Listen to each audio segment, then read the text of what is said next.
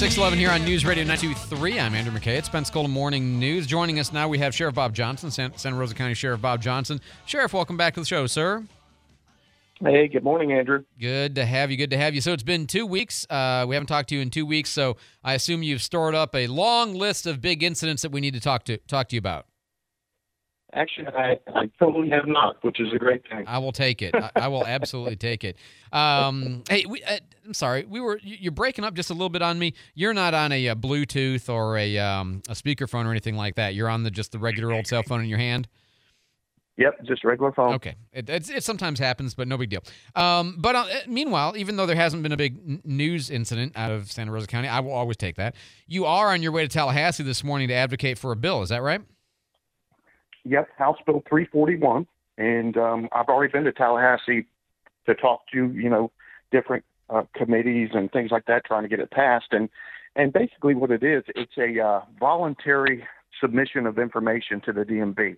And basically what that means is if you have a special needs person in your family, and it doesn't matter if it's PTSD, Down syndrome, autism, it doesn't matter. You if you want to, voluntarily, when you get your tag, you can say, hey, I have a nonverbal autistic child that's going to be in the car with me. And basically what will happen is when that cop runs the tag, it'll pop up the registration, all the regular info, and at the bottom, whatever info the person wants to show up will show up. So if you have an autistic child that's nonverbal, and you go in and get your tag and say, I want it to show nonverbal autistic child in the car or whatever, that's what will pop up. And we're getting a lot of pushback from organizations. Why would this is just, to me, this is an expansion of your sticker program, and it makes it more useful because it would be every law enforcement officer at your discretion would get the information. Yes. It's going to be more clear and particular than just a sticker would be. And so you wouldn't be thinking it's everybody in the car, it's this one person or whatever.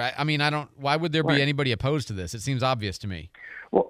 Well, they're looking at it from a myopic view. They think that everybody is going to have to, if you have anybody with a disability, you have to register them with the DMV, and, which is just totally not true. It's expressly, in the bill, it's totally voluntary. You don't have to, if you have 5 autistic kids and you don't want to be a part of the program, you don't have to be part of the program. But they're trying to get it killed, the bill killed, and basically what that's going to do is the people who do want to opt in and do have special needs people in their family, they're the ones that are going to suffer because these people they just don't want it for themselves, which is great. They don't have to have it. Don't do it, yeah. So, it seems to me like it's all of these local control issues where it's right down to the individual. If you don't, if you're worried about being on some list or your family member being on a list, then don't opt in. But for people who want it, let them do it. Exactly. Just play like super devil's advocate for a second.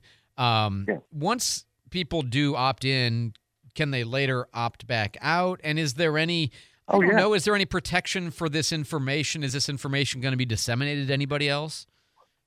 Yeah, no. 100% they can opt out at any time.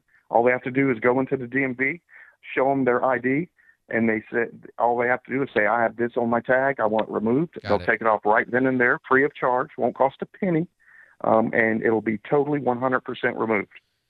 So I don't understand and the only people that can see it are people who are certified through FCIC, and basically that's cops and dispatchers. Okay. Because and you have to take a test every year to maintain your qualifications to view that information. So it's like nobody else can see it. So I don't understand that these groups are stepping up going, you're categorizing us and blah, blah, blah. It's like, just opt out. And it's not like you're putting it on the license plate itself or something like that. It's not like the public is going to see this. This is just like in your database. Wow.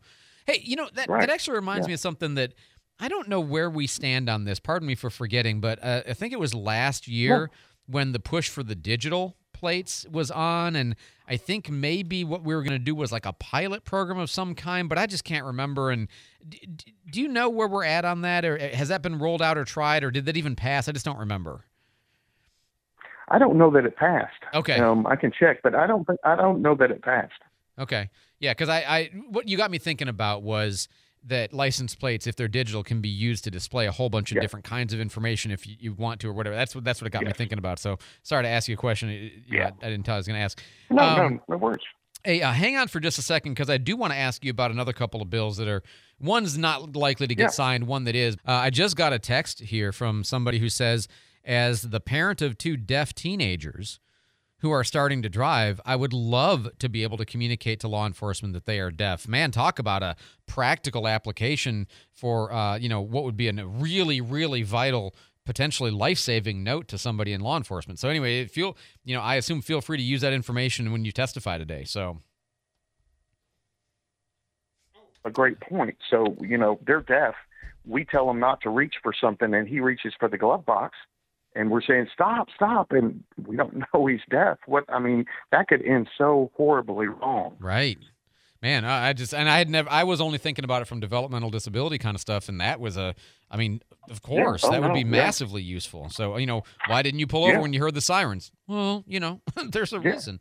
So I wanted to ask you, there's 2 bills working through Tallahassee. One is not going anywhere. That's the bill to, again, reduce the gun purchase age for long guns, shotguns and rifles, down to 18 instead of 21. The Senate's not going to take that up. It's a moot issue.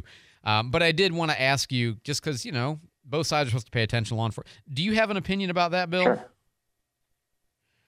Sure. That one's not really a big deal to me. The other one that where they're wanting to say if the background check's not in after 3 days, you can go ahead and take the gun anyways. That's the one I was going to ask you about next. Yeah, the only problem I have about that one is who's going to go get the gun back if it comes back and he's a convicted felon or whatever. I guarantee it's not the gun shop owner. I can guarantee that. So the only reason I don't like that one is because my deputies are going to be put in harm's way because we're going to have to go get the gun back because the gun shop owner's not. I was under the impression that it was going to be ATF, but I could be wrong about that. I don't know the fact for sure. It does seem like if because the way I read it is, the gun shop owner is allowed to sell you the gun, not required to sell you the gun if after 3 days you don't get a background check. It seems to me like the amendment should be the gun shop owner who sells you the gun. If it comes back a fail, the gun shop owner has to go repo the gun. It seems like that's immediate accountability, right? Yeah, I guarantee that's not going to get put in there. But, and that's my only drawback to that. You know me. I want all my citizens that can legally own a firearm to get one. But to me, that if that puts officers in harm's way, which it will, that's the only drawback to that bill. I just don't want to have, even the ATF, whoever, it doesn't matter if they go try to get a gun back from. Right, I can see. Yeah, no, and I can. In fact, that's actually the concern that was raised by one of the legislators. I would still not say that offsets the overall value of people having to wait a year or 2 years to get a gun that they should be able to get just because FDLE hasn't been able to find a problem.